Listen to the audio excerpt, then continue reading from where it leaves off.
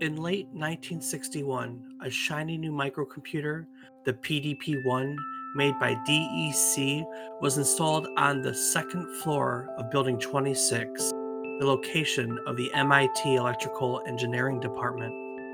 As with all technology, the students learning from it were working on new ways to get the most out of it. 3 students decided to work on one project that would meet some simple criteria. They wanted to make a program that functioned equally well as an entertainment experience for players and as a demonstration for spectators while using as much of the computer's resources as possible. This project would become one of the most influential video games of all time, Space War, created for this PDP-1 in 1962. Later on in 2007, Space War would be named to a list of the 10 most important video games of all time, the basis of which formed the start of the game canon at the Library of Congress. Today we're going to be taking a look back at Space War, the PDP-1, the game canon, the Library of Congress, gamepads, hacking culture. This was an influential moment in history, and we're going to talk about all of it. So stick around for an early video game history lesson as we take another trip down memory card lane.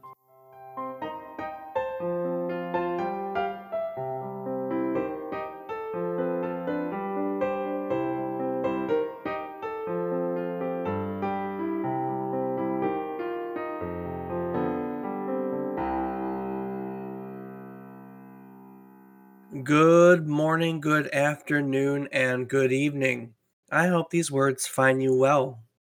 Welcome one, welcome all to the 31st episode of our Video Game Nostalgia Podcast, A Trip Down Memory Card Lane. Each week we take a look back at one game that was released somewhere during the current week in gaming history, kind of, sort of, and we talk about it. In doing so, we hope to teach you something new about the game, what it gave to the world, what it took from the world, or something new about the world around it.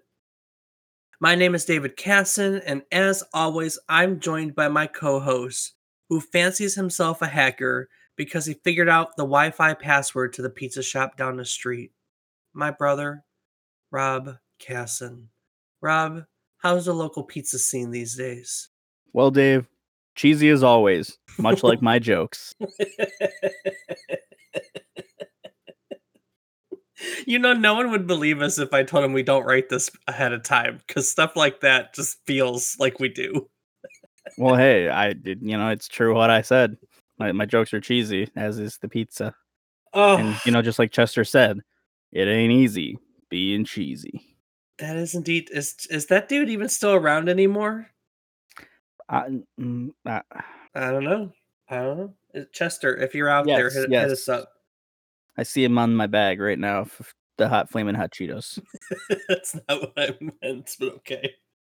I don't think we've actually really gotten a chance to hang out or talk since we last recorded, have we? No, that's correct. That is correct. How you been? I've been well. Just plugging and chugging away. How about yourself? Good, good. What you playing this? What have you played this week? Mostly RuneScape. Little bit of very small amount of Tarkov and also small amount of Apex. Apex, huh? Yeah, got some friends from college who I started playing with the other night and had some fun. So Is that why I got a random Apex invite the other day? Was it you and your friends playing? no, that was not from me. Hmm. I did. I got a random Apex invite from someone I don't play with regularly, so I don't really know who they are. I don't know. Awesome, Apex. How is Apex these days? Is it better? I, I guess I don't really. I never really played it in the beginning, so Is it good? Are you enjoying it? it's fun with friends. I can't play solo. That's really infuriating to me, and I don't like playing with randoms because it's just who I am this week. Lying Yeah. in the grass next to the mausoleum. Anywho, so yeah, I don't really get to play without friends, so I don't get to play a whole lot because the people I normally play with aren't always on. So, I mean, when I get to play with them, it's fun, but we just kind of goof off and don't really care how we do. If we lose, we lose. It's just a game. Huh, absolutely. Ain't like Rocket League. It ain't life. No, it ain't life at all. No, no, no, no, no. That's for sure. Well, Rob, today we're going to talk early video game history. and I mean early video game history. It's going to be a lot of talk about probably technology and games and a bit of culture that I'm gonna go on a limb here and say that a large majority of our listening audience probably won't have a basis of. Truth be told, if I never took the time to study video game history, I wouldn't have heard of probably any of the stuff we're going to talk about today, which is cool because it's kind of it's neat to be able to fill in. I mean, literally, it's a black hole of knowledge for a lot of people. You know what I mean? Absolutely, Dave. Knowledge. Yeah, I know. Some people like it, some people don't, but we definitely try to teach people something around here. So, and I'm guessing if you've stuck around this long, you like learning stuff because that's what we're about. We're all about learning things. Rob, when you took your electrical engineering, did they did you ever have to visit the early history of computing and any of those? Did they make you take like a computer science deal or anything like that? I mean, I had to learn basics of programming with Java, but it didn't like teach us the history of computers. I mean, we did definitely talk about like Murphy's Law and things of that nature and like the development of the processing units, chips, transistors getting smaller and smaller, allowing more complex things we put on a small space, but having to worry about heat dissipation. I mean, there's a lot of stuff that's covered, but I guess depends more on what precisely you're looking for. I mean, there were computers before there were transistors, you know? That's just the honest truth of it. There were computers before that. That the transistor was or is it capacitor? No, it's transistor.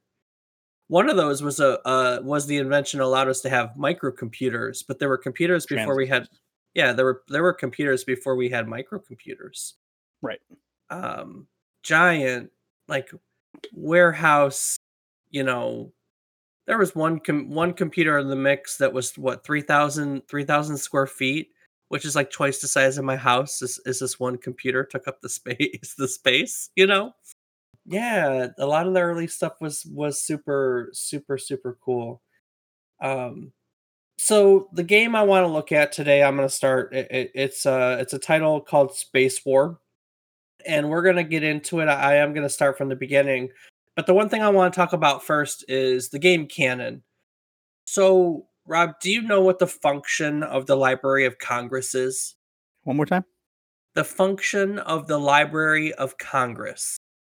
Is that to document the history of the United States? It's not just the United States, but that's essentially the notion of it. It's a research library that officially serves the United States Congress, and it's the by notion de facto National Library of the United States. It's actually the oldest federal cultural institution in the US, and it's one of the largest libraries in the world. Its notion is to document and collect as many cultural and I guess information, because a lot of library is information, right? Cultural and informational and information as possible is it. Why that's important is because there is more to the Library of Congress than just books. There's a film portion to the Library of Congress, and back in 2007, if I'm not mistaken, they started a game canon, which is basically where they started to collect copies and keep copies of digital games that have a cultural significance and a historical significance. So somewhere in our Library of Congress are actually video games. Hmm. Why I want to bring this up is because the game canon started, like I said, back in I believe it's 2007, and there were 10 video games on it in the initial game canon. And these are 10 games that are each considered to represent the beginning of a genre that is still viable in the video game industry. So they took 10 games and said, okay, these are the cultural basis for what's still out there. And I want to talk for a moment about those 10 games because Space War is one of those games. Just I know there's a million and one games, but we've talked about some of these. So if the basis was that these are 10 games that are considered to represent the beginning of a vital genre, what are some other games that you can guess are on the game canon? You have 9 others. You won't get them E.T. all. Not E.T. Yeah. E.T. What genre is that? The landfill genre? Exactly. Oh my god. Oh, what are some other games we talked about that we've said, these games define a genre? Well, I would have to say Doom. You nailed one right on the head. Good job. Let's see. Pac-Man. No, not Pac-Man. Oh, I'll tell you that we've only there are 2 more games on the list that we have talked about, one of which we did a specific episode on. I don't believe any of the others have ever come up, so I won't hold you to it. So so we're looking at genres here. we're looking at genres, a game that's considered to Hmm. represent the beginning of a genre. And I don't agree with beginning of a genre because in these cases they may not have been the beginning, but they were the games that cemented them. They were the games that cemented them in. So Oh, well, let's see. There's 4X, so probably Civ. you nailed your 2 for 2, bro. Well, actually, I'm 2 for 4, That's true. but halfway there or something. Yeah. Let's Really see. only This is really tough. only yeah, only one more game on here we've had a chance to talk about. And we talked about it because we did an episode on this person made a very big game that you enjoy very much that we talked about recently that a lot of people don't think is a game, if that gives you a hint. The Sims. Yes, but it's not The Sims. What else did Wright make? Um, Where'd The Sims come from? was it Sim City? It is. Yeah, SimCity's the other one. Awesome. I'll give you another hint. Probably the most simple game, the most popular game, the game that's been ported to more systems than anything else. And it's a puzzle game of sorts. What puzzle game do you think has been ported to more platforms than any game in history? Professor Layton. Good answer, but no. I wish Professor Layton would come to more platforms. Puzzle. I mean, what kind of puzzle? Like a puzzle or like? I mean, Is it's a puzzle genre. It's a puzzle type game where you put pieces together. Is it shapes made of blocks? It is shapes made of blocks. Yes. Tetris. Mm-hmm. All right. So we got Space War, we got Tetris, we got SimCity, we got Civ, and we got Doom. I will fill in some blanks for you. Star Raiders, which we've never talked about.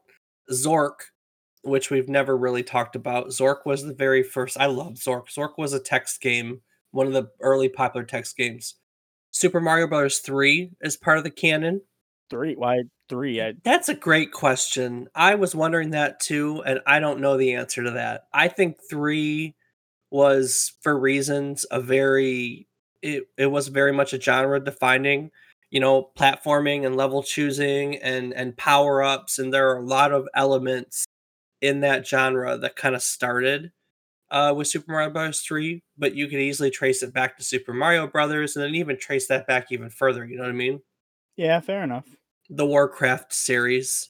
They Oh, should have got that one. And on the sports side, it was the Sensible World of Soccer, which I don't. The what?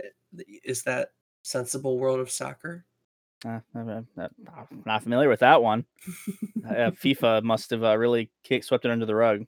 I think it was well, I don't think. I'll tell you, it's a precursor to that. So it's an early sports game. Are we sure it's not the Sensible World of Soccer 4? Why 4? I mean, Super Mario Brothers 3. I mean, maybe the fourth one introduced a new mechanic of like actually being able to play well or something. I don't know. Yeah. So video games, by their original definition, their purely technical definition, would be pretty much disqualified nowadays. Luckily, we've kind of gotten past that. And video games nowadays are pretty much any game played on hardware that has electronic logic circuits that we can interact with that outputs what we do to a screen. Pretty generic nowadays. But I'll tell you that even before we had what we would consider video games, we had interactive electronic games. And the earliest interactive electronic game that we can find only really existed in patent form and maybe a prototype. It was way back in 1947. Way back in 1947. Um, and this was called a cathode ray tube amusement device. And so basically what it was is it was just a ray tube, uh, and this was all analog. That's what amazes me, Rob, is that this was analog, right? So basically, you had a CRT screen in front of you, and it had a spot that was on and it was an oscilloscope screen. So think like radar screen in movies, doop, doop, doop. You know what I'm talking about? Yep, sure do. It had a beam spot on it, and you would have to overlay the screen with like a plastic, plastic graphic. And basically, there was a spot like an airplane on the graphic, and you would use knobs on it to kind of maneuver your beam to where the spot was, like the airplane was. And when you got to where the airplane was, the beam would basically defocus, which made it go blurry and spread out wider, which was like the indication of an explosion on the airplane, right? There wasn't anything that really recorded score or did anything like that. It was just it was these. You had these you hit a spot, you defocused, and that was it. They were trying to make something that could be used on TVs, but they never really got anywhere with that. So it was 1947. It was really, really early. It was never manufactured. It was never marketed to the public, and so it really gets discontinued because it's not considered a video game because it didn't run on a computing device, right? It was purely analog, and it also had no effect on the future video game industry. I just think it's fascinating that we had someone was trying to make an electronic game device of some kind as early as 1947. That just fascinates me. You know, It is really surprising. it's really early. Um, just like when we talked about VR, you know, the early history of computing and games was really developed in universities and labs and for military purposes and stuff like that. We see a lot of the same stuff. The earliest known publicly demonstrated electronic game came 3 years earlier in 1950. Okay. So in 1950, a computer was created called Bertie the Brain. And that name cracks me up every time I see Bertie the Brain. It's considered an early computer game. It's one of the earliest in the history of video games. It was a 13-foot tall computer that allowed exhibition attendees, because it was created for the 1950 Canadian National Exhibition. So it's a 13-foot tall computer that allowed attendees to play a game of tic tac toe against an artificial intelligence, right? Basically, the player would sit in front of a keypad that looked like a 3x3 grid, and they would hit the button and it'd put a 0 there, and then the computer would do an X and vice versa. And they would go back and forth. This was the first computer game to have any sort of visual display, and so really this is one of the earliest video games that we know of, and it was certainly the first to be showcased to people anywhere, period. The Canadian National Exhibition lasted for, I don't know, 2 weeks, and after 2 weeks, the machine was disassembled, and that's it. That was it. We have some pictures of it, but we really don't have any. We really don't have anything else of it. But it's funny because Bertie the Brain, Rob, the first computer game to feature a visual display of any sports. Why did I say sports? Because you're still thinking about Splendid Soccer 4 or whatever the hell it was. Yeah, I know. Splendid soccer. Nearly a year later, we got the Nimrod computer. The Nimrod computer was an early computer that was custom built to play Nim. Do you know what the game Nim is at all? Does it have something to do with a rod? Oh, well, I mean, the computer's the Nimrod, and we use the name Nimrod now. The game Nim is basically it's a mathematical game of strategy where two players take turns removing objects from distinct heaps or piles. Each turn a player has to remove one object, and they have to remove at least one object, but they may remove any number of objects provided they come from the same heap or pile. Essentially, what you're doing is you're trying to be the person who avoids taking the last object or the last object, or to take the last object. You can play it either way. It's weird. Anyway, Nim's not what we're talking about. We're talking about the Nimrod and not my co-host. We're actually talking about the computer. Do you like how I stuck that in there? Aha, aha. Hey, that's probably what the first computer sounded like too, just so you know. That's pretty good. Good job. Nimrod played Nim, but it used light bulbs instead of a screen with real-time visual graphics, and so some people don't really consider it one of the early video games, but it is a game that was played on a computer back in 1951, which is kind of cool. And I like talking about big computers. So this computer was 12 feet by 9 feet by 5 feet. This huge computer, again, built for an exhibition so people could play Nim against computers, because that was the thing.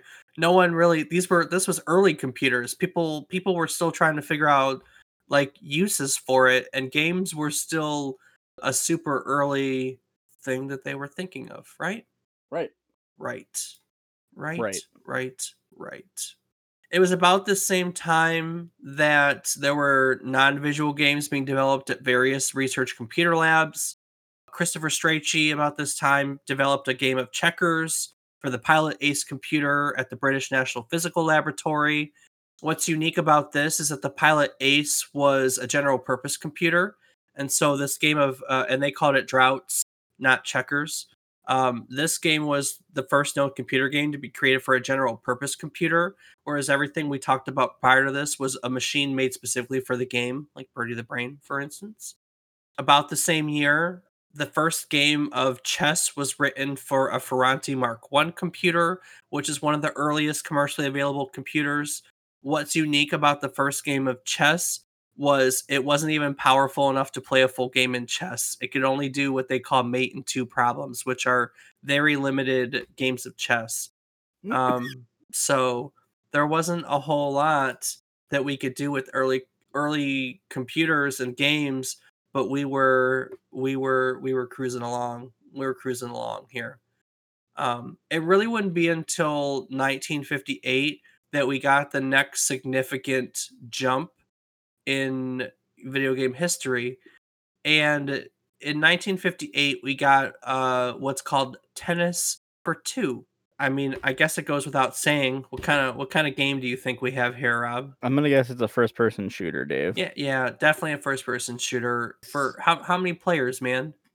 I'm gonna say about 32. Yep, 32. Very good. Yeah, it's really amazing how little far we've come since 1958 then. You know what I mean? Yeah, not very far at all. We're only up to like 33 or something. Oh, so in 1958, a designer called William Higginbotham made a game called Tennis for Two. And basically, the Brookhaven National Lab would have, again, another exhibition. And all they really had at the time was exhibits that would show peaceful uses of atomic power, because that's what Brookhaven was working on, you know? And so Higginbotham wanted to create something that would give exhibitionists something else to do. And so his idea was to use the analog computers and the oscilloscopes and such to create an exhibit that people could play. And so he basically built Tennis for Two. When I say oscilloscope, can you visualize what an oscilloscope is? You use them all the time, don't you? Yeah, Even still. I I used them extensively in college during my degree earning. That's right. You did. What do you use oscilloscopes for in your stuff? We use them to, check frequencies. Can you imagine playing a video game on one? It was like a video game trying to get it set up. I'm telling you, man, those things are. Well, so Tennis for Two basically had a flat, like the way it was created. There's a flat line across the middle of the screen, which was your ground, and then a little line in the middle that was your net, and then you basically just bounced a ball back and forth. He had two aluminum controllers that were set up here, and people lined up for day. People, it was a 3-day exhibition, and thousands of people lined up to play this. What's unique about Tennis for Two is that it's literally the first computer game we know of that was created purely as an entertainment product and not for academic research or for promoting the technology that it went into it. Um, and I think that's kind of cool. The very first entertaining video game was tennis. In the beginning, it was really simple. Later, they would upgrade the game to simulate different levels of gravity, so you could play tennis with the gravity of the moon or the gravity of Jupiter. So there were a lot of fun stuff that you could do, and it lasted for a couple years. But after 1959, the lab decided they wanted to use its components for other things, so they disassembled it. A lot of the early stuff they disassembled. You know what I mean? Absolutely. And depending on your actual definition of video games, this could literally be the first game. I don't know. There's a lot of confusion over that kind of stuff. Which was the first game? There were various computer games that were being run alongside this. There was we started to get smaller computers, more along the sides of microcomputers, not too long afterwards in the early 60s actually. We started to get transistor-based computers. That's what I want to talk about. We started to get transistor-based computers, and so we started to get MIDI computers, and and so all these universities that were getting these computers would make games. You see tic-tac-toe pop up. There was a Mouse and a Maze game pop up. In 1958, there were various business management simulation games. It's said that in 1961, there were over 89 different business simulation games in use, each which had different various graphical capabilities. Despite us knowing that in 1961 we had 89 different business games, at this point there was no inkling, no even notion of a commercial video game industry. At this point, almost all games had been developed on a single machine for specific purposes, and the simulation games that created were not really designed to be commercial or for entertainment. It would be a few years later that we would get Space War. In late 1961, they installed a PDP-1 mini computer on the second floor of Building 26, which was the MIT Electrical Engineering Department. And this early computer, had a punch tape reader. Basically, the games were programmed on punch cards, which I think is really cool. And it had inputs from panel switches, and it had a CRT display that it could input. And students were finding all sorts of fun ways to do it. Well, three students decided that they wanted to make some kind of two-dimensional maneuvering sort of thing, and so they decided that the obvious thing to do with it would be spaceships, and so they created Space War. So basically, in Space War, you have two spaceships. One's called the Needle, one's called the Wedge, and they're put on opposite corners with a star like rotating in the middle, and they have to maneuver around the star on basically a 2D plane in the gravity well of the star. It's like a star field, and they fire torpedoes at one another. That's it. It's a really simple game. It's 1962, people. It's not going to be complex. But you can kind of think of it, the probably the game that most of us are going to know that bears the most influence is Asteroids. Rob, have you spent much time playing Asteroids? I haven't spent much time playing it, although I am quite familiar with the game. Do you know why you're familiar with the game? Um, because Dad played it a lot. There you go. Yeah, that was our dad's favorite game. Yeah, no, Galaga too, you know. Yeah, I Asked know. mom all about the trip to the Smokies. Oh, they had him in your guys' cabin? He drove mom insane. Yeah, I remember growing up that our dad's favorite game was Asteroids, and realistically, Space War is incredibly similar to Asteroids, except there's no asteroids coming out of, floating through there. It's two spaceships circling a star in the middle trying to shoot each other. Um, initially, all they would use to control the game were like front panel switches on the computer, and there was like four switches for each player, but they were right next to each other, and the location of the switches kind of left one player off to one side, one player off the other, and it was really awkward. And so to alleviate these problems, one of the programmers of the game created this detached control device, which was basically a game pad. It had a switch for turning left and right. It had another switch that was forward thrust, or what they had called hyperspace, and there was a button for launching torpedoes. And it's funny too because he said that they designed the gamepad so the button was silent because they didn't want the other player to have a warning that there was a torpedo being fired. So, Nice. but it's really interesting because we're back here, 1961, 62, literally one of the first video games, depending on your definition of it. Because this is one of the earliest one that literally fits the definition, and we already had a gamepad.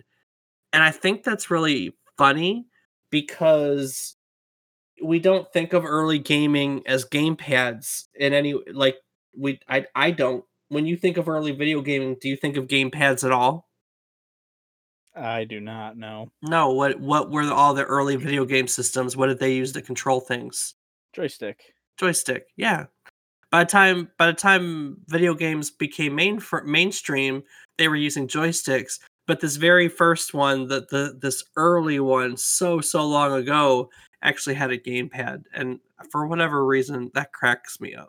Yeah, so I mean, we had Space War, this little computer game for two players on a PDP one, and that was it. They wanted to create a game that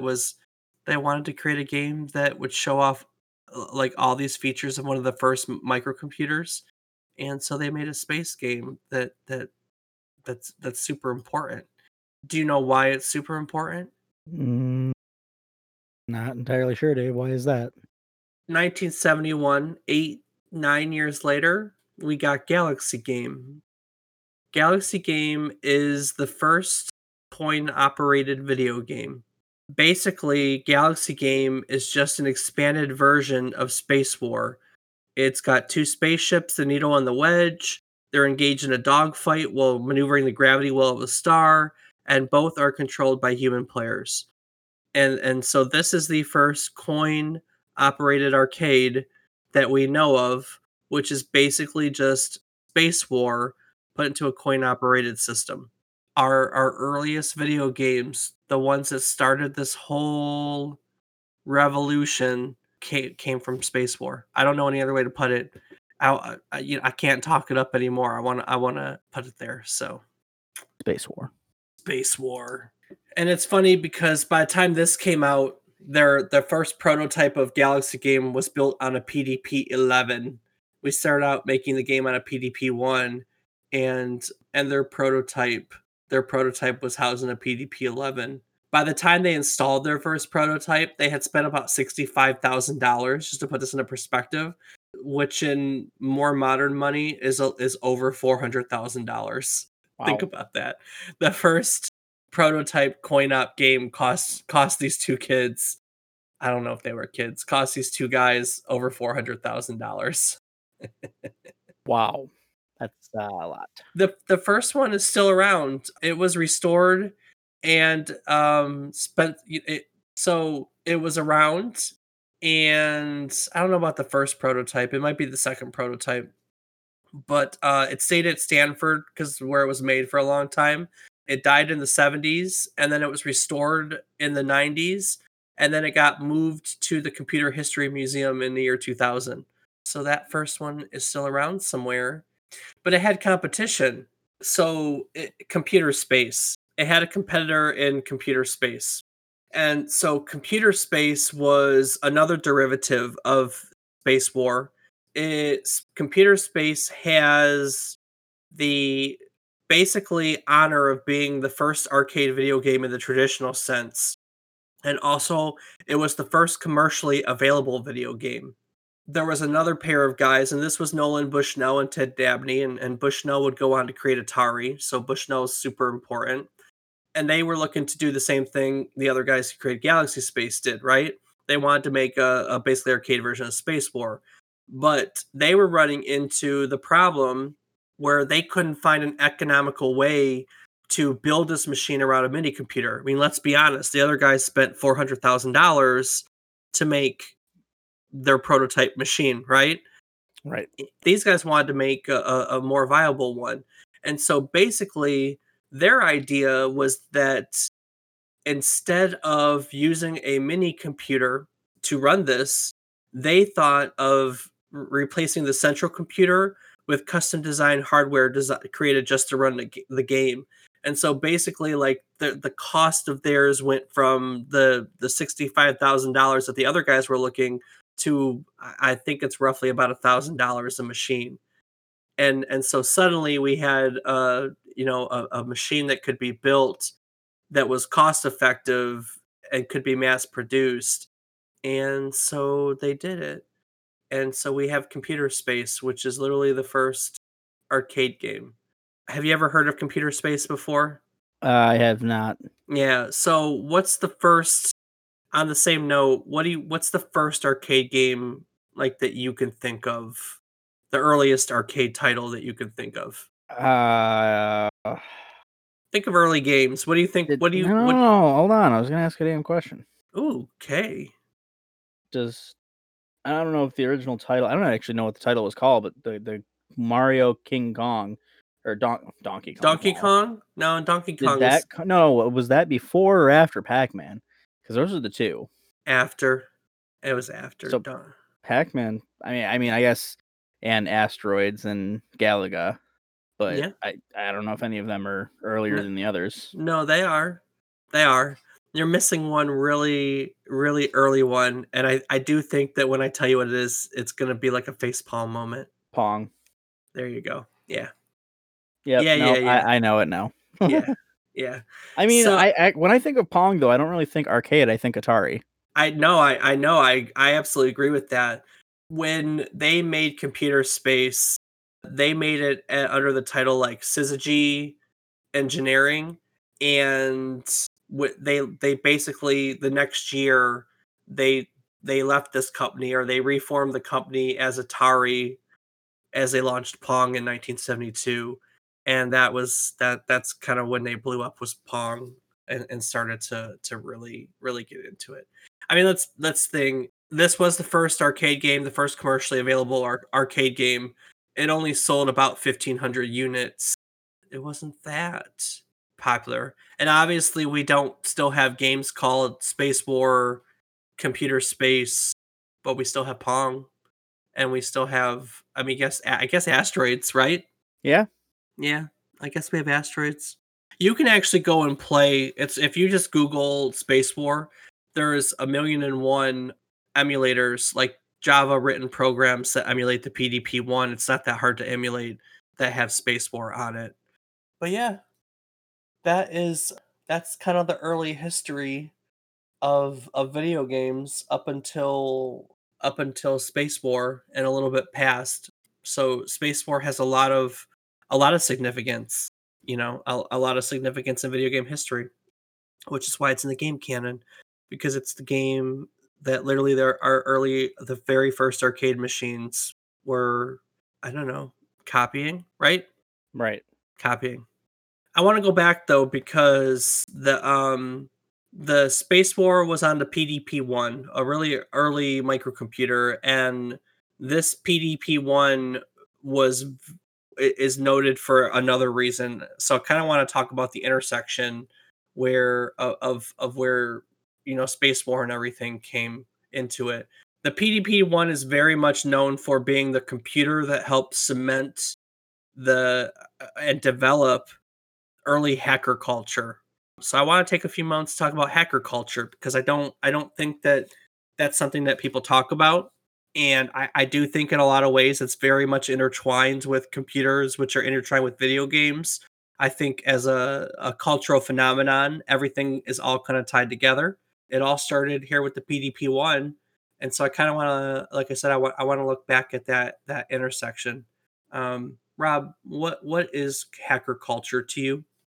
That that I, that's such a difficult question. Nah, I know. What do you think a hacker is? I mean, a hacker is someone who manipulates codes and like the weak link in the armor, but it looks for flaws in codes to gain access to systems and manipulate them in some way. This can be malicious in intent, or it could be for the sake of improving the systems. There are people who are paid to do that to help protect, but it's just people who find these exploitations and exploit them. Obviously, find exploitations in codes and get into the system and manipulate it based on. So you ascribe to the notion that a hacker is someone that is more of a security breaker? I mean, yeah, I suppose it's simple terms. That is, I don't necessarily think it's entirely security based because you can, I mean, hack anything. You can make modifications to anything, and it's not always a security thing. You could be hacking your kid's, little go kart to go faster. Yeah, that's actually a really good point. So hacker culture itself makes a very strong distinction between hackers and what they call crackers.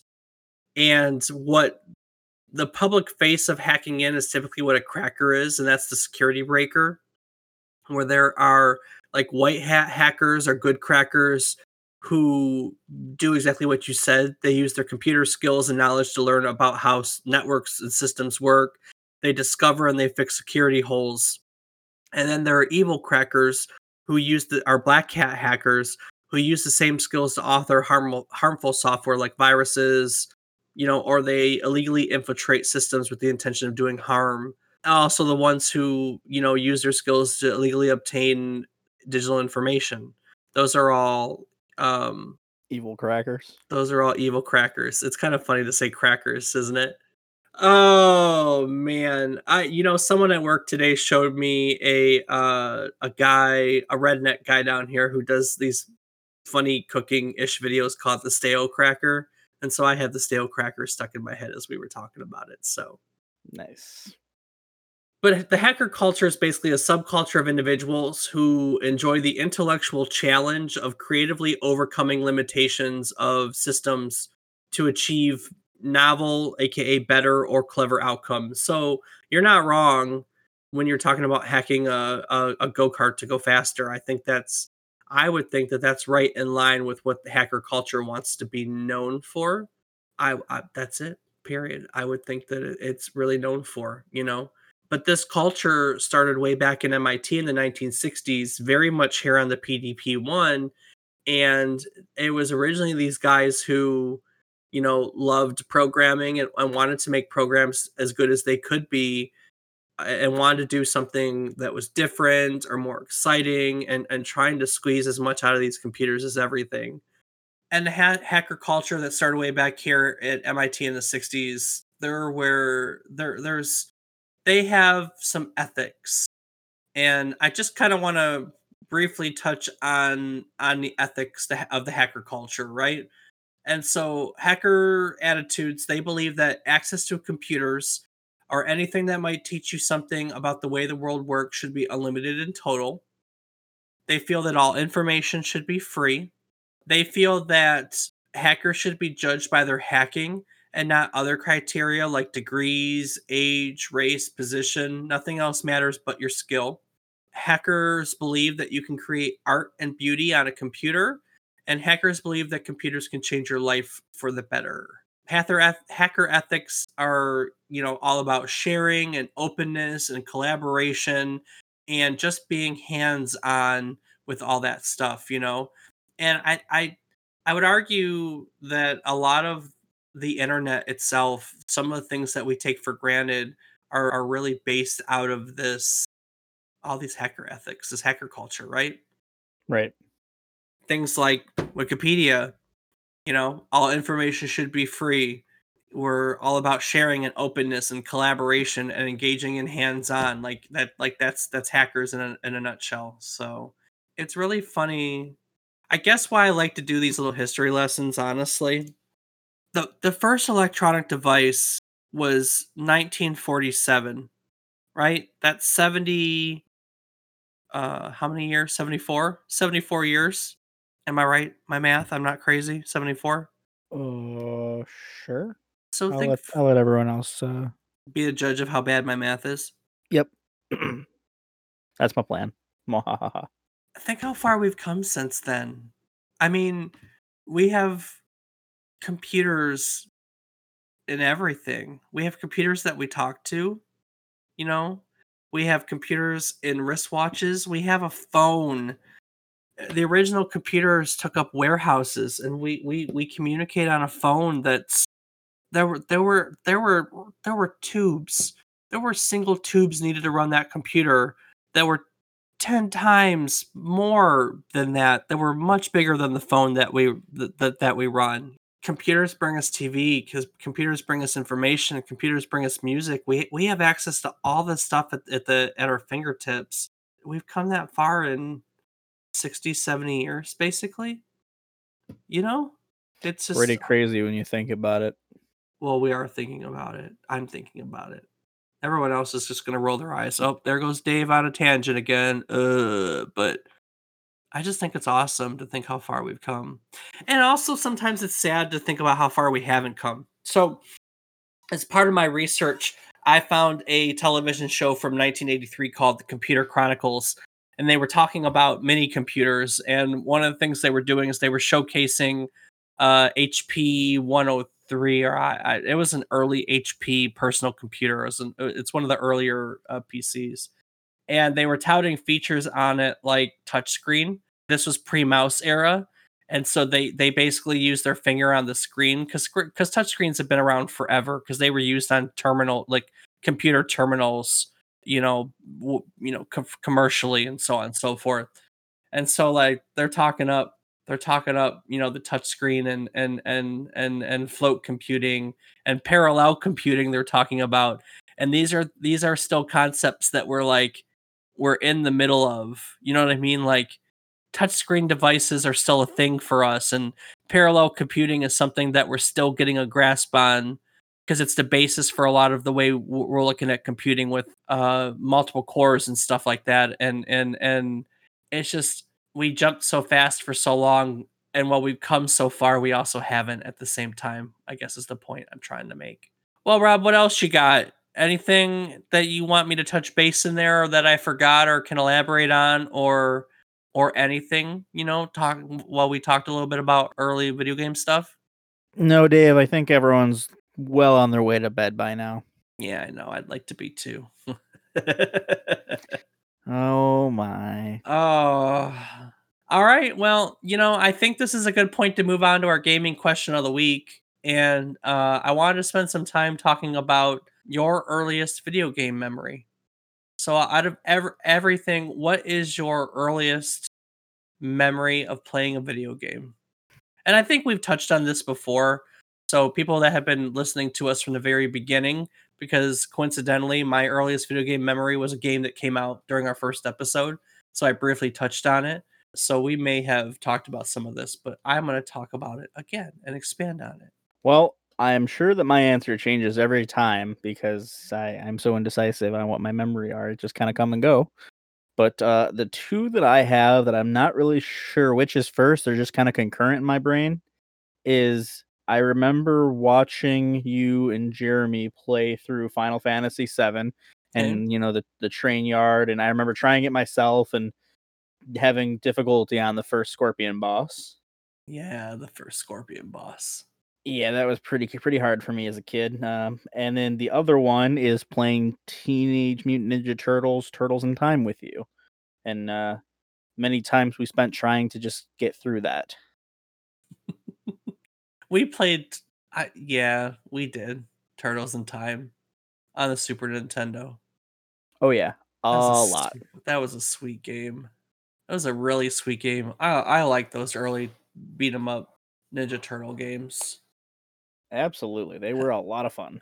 I have a lot of muddled video game memories all over the place. I still think the earliest one I talked about in the beginning was I remember when the first Nintendo was brought into our house, and I remember walking into our parents' bedroom because they hid it in their bedroom, and someone was playing baseball. I remember sneaking in when they weren't around to play baseball on the Nintendo Entertainment System. It didn't last in their room for very long. It got moved to a more family spot where we could play. So when we bought it, it was the one that had the light gun and it had the running pad. Have you ever seen the Nintendo running pad? Yeah, I remember when we still had it here. It didn't work by the time I got to see it, but Yeah. I definitely remember trying to get it to work Yeah, so in we the would track play. and field. Yep, so we would play duck hunt and we would play track and field running on that stupid pad. And then there were just so many other things that were brought in the house. There was a pong table brought in the house at one point. There were early computers. I had early Atari that I would play. God, all sorts of games on. I remember going over to one of our uncle's houses, and he had an Atari computer, and I would play games on his Atari computer. Not Atari, Mac. He had an early Macintosh computer that ended up at our house at one point. The Apple II. The Apple II. That's I correct. remember that. I I many spent many times trying to get that thing working. I know it was busto by the time it made it back to us. That's why it was given to us because it didn't work anymore. Ah, Uh, yeah, there were a lot of. I mean, we played. I played everything. I played Pong and Asteroids and Galaga and Centipede and all those early games would eventually make it in the house. Dad had it in television. The television cracks me up because it had a voice synthesizer module, and there was this one game called B-52 Bomber, and it would literally be like B-52 Bomber, and Dad thought it was the funniest freaking thing in the world. Every time it would do that, and he would go around in his obnoxious voice going B-52 Bomber. I'm sure you can imagine him doing that. oh, it's happened. It has happened. Oh man. Oh yeah, we had that in television. We had those Nintendos, and then it would progress from there. Yeah, you came. I mean, obviously we're more than a decade apart, so you would come later in the PlayStation era, huh? Yeah, that's when I was, growing up. I remember playing PS1. I remember us having the original PlayStation, and then the PlayStation 2. Obviously, I remember playing the original Twisted Metals, one of my favorite game series. Like so much fun growing up, and I really wish that they would make them the way they used to. But Yeah. we've touched on that briefly in the past. But it's just definitely the earliest I can remember before all of that was, like I said, either Final Fantasy, and that's kind of where I felt like I started getting into gaming, or it was playing Turtles in Time. And we had everything in between. I had the Game Boy. We have an episode coming up on Super Mario Land. I had that. I remember where I was when I beat Super Mario Land. Yeah, we didn't have everything, but we had stuff.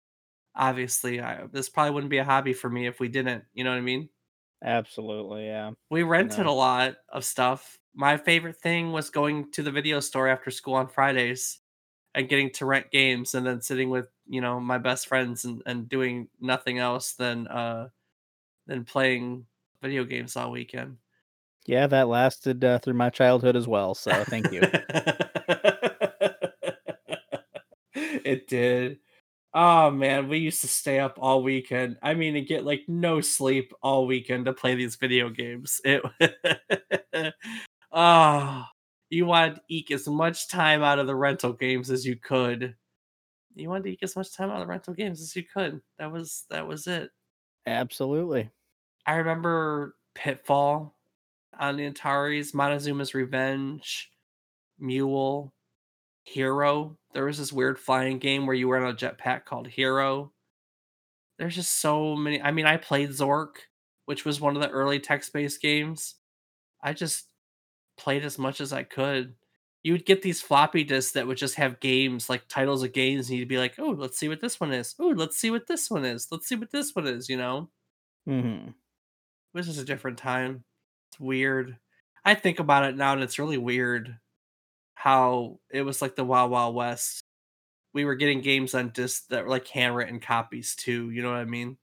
Right. That's Uh, interesting. and I have no clue where they were coming from.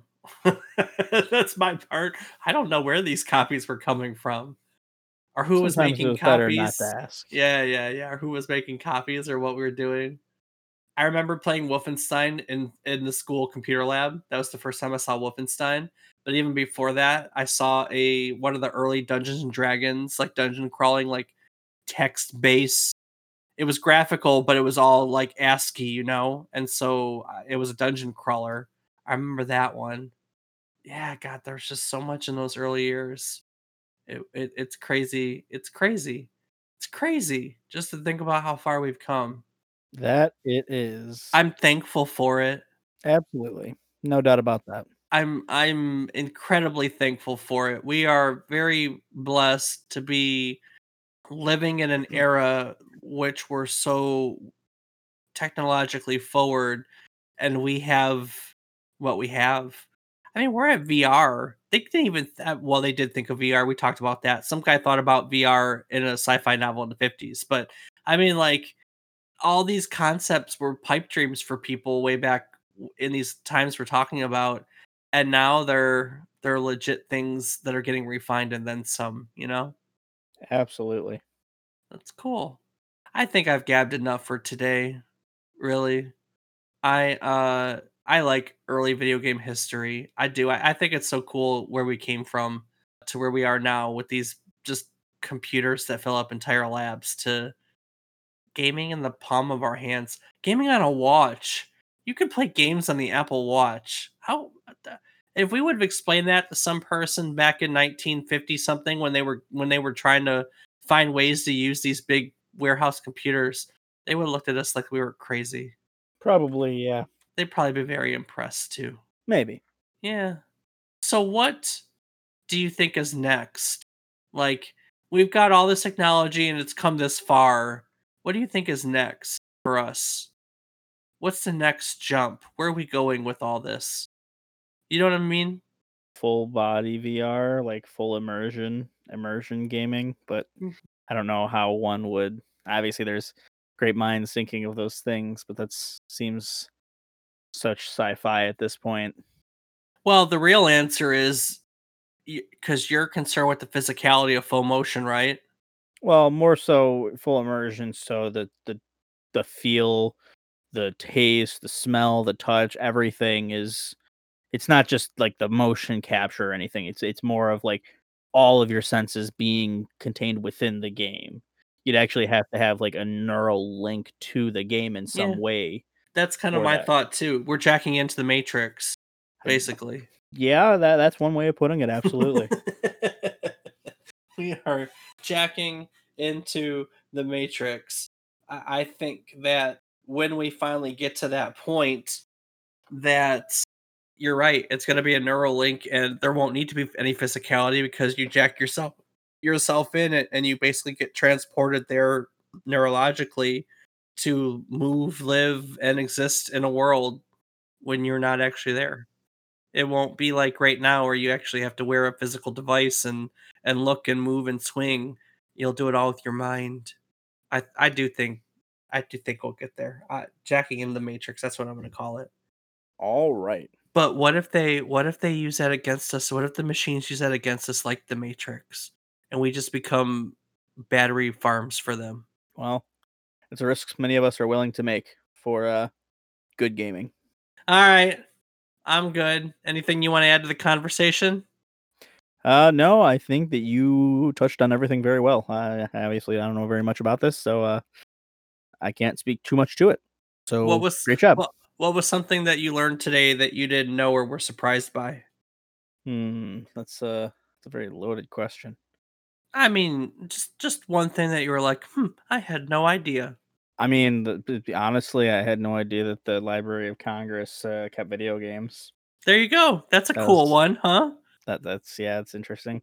I knew they did more than just books, but I guess I never really thought of video games as something that they wanted to document the history of. Like, hey, it makes sense. I mean, obviously we have like documentaries and things about it, but I just it never occurred to me.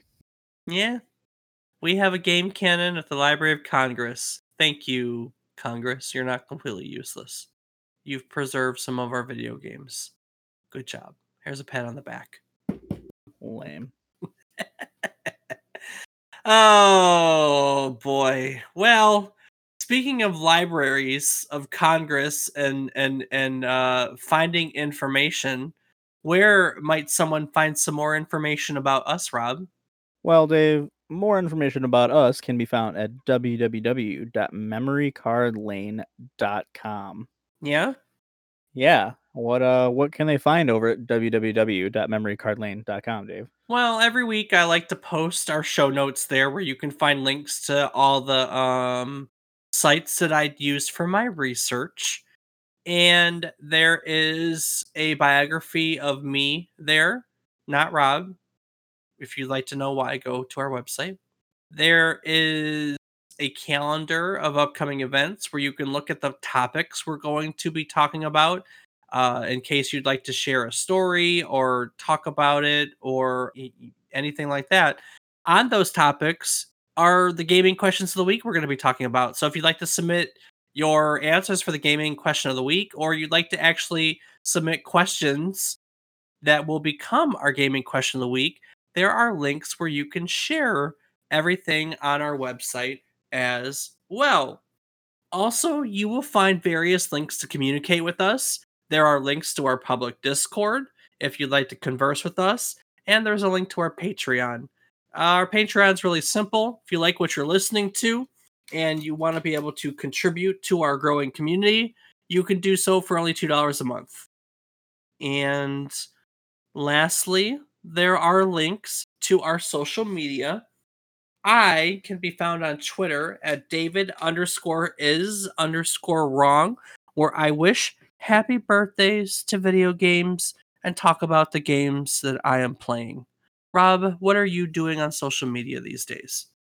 I can be found streaming on Twitch playing the occasional first person shooter, kind of whatever I'm feeling at the moment. You can find me at twitch.tv/FATBOIRIPZ. Well, I think that'll do it for today. I'm going to take a moment and thank you for joining us at my little history lesson. I really enjoy these delves into history. I know it's not the usual dive into a game and how to play a game and what a game is normal. This episode was a little different, but it's fun for me, and I really enjoy you joining me. I genuinely do. Rob, what about you? As always, I want to say thank you to everyone for listening. We're going to keep doing this week after week until we decide we don't want to do it anymore. But it's a lot more fun having that journey be with all of you. So thank you for listening, and you reach out to us. Let us know what you think. Great. So, guys, we're gonna kind of keep it early history next week, just in a different vein. Next week we're gonna be looking back at the first ever first person racing video game, Nurburgring One. Did I get that right? Nurburgring? Sure. Sure. Nurburgring One. As part of the discussion, we'll look at the entire. We're going to kind of be looking at all of the early video game racing history. Video game racing is a genre that I've spent a lot of time in. Rob, you've, if I'm not mistaken, also a favorite genre of yours, correct? Yeah, I'd say I'm pretty familiar with the genre. Yeah. So it's a genre that we both spent a lot of time on. I myself have a lot to talk about with the early stuff. I enjoyed playing a lot of the early racing games, and I mean a lot of the early racing games. I've got some fun stuff for it, and so we're gonna be talking about racing games, obviously. You know, for our gaming question of the week next week, we're gonna also have a discussion on our most memorable online gaming experiences. So if you have anything you'd like to talk about, don't forget to pop on our website and join our Discord and give it. But yeah, racing games, racing genre, fun stuff. So if you'd like to join it or listen to us, you can join us again next week, same time, same place, as we take a high-octane, speed-filled trip down memory card lane. Do the thing. Boom, ba, ba, ba, doo, ah.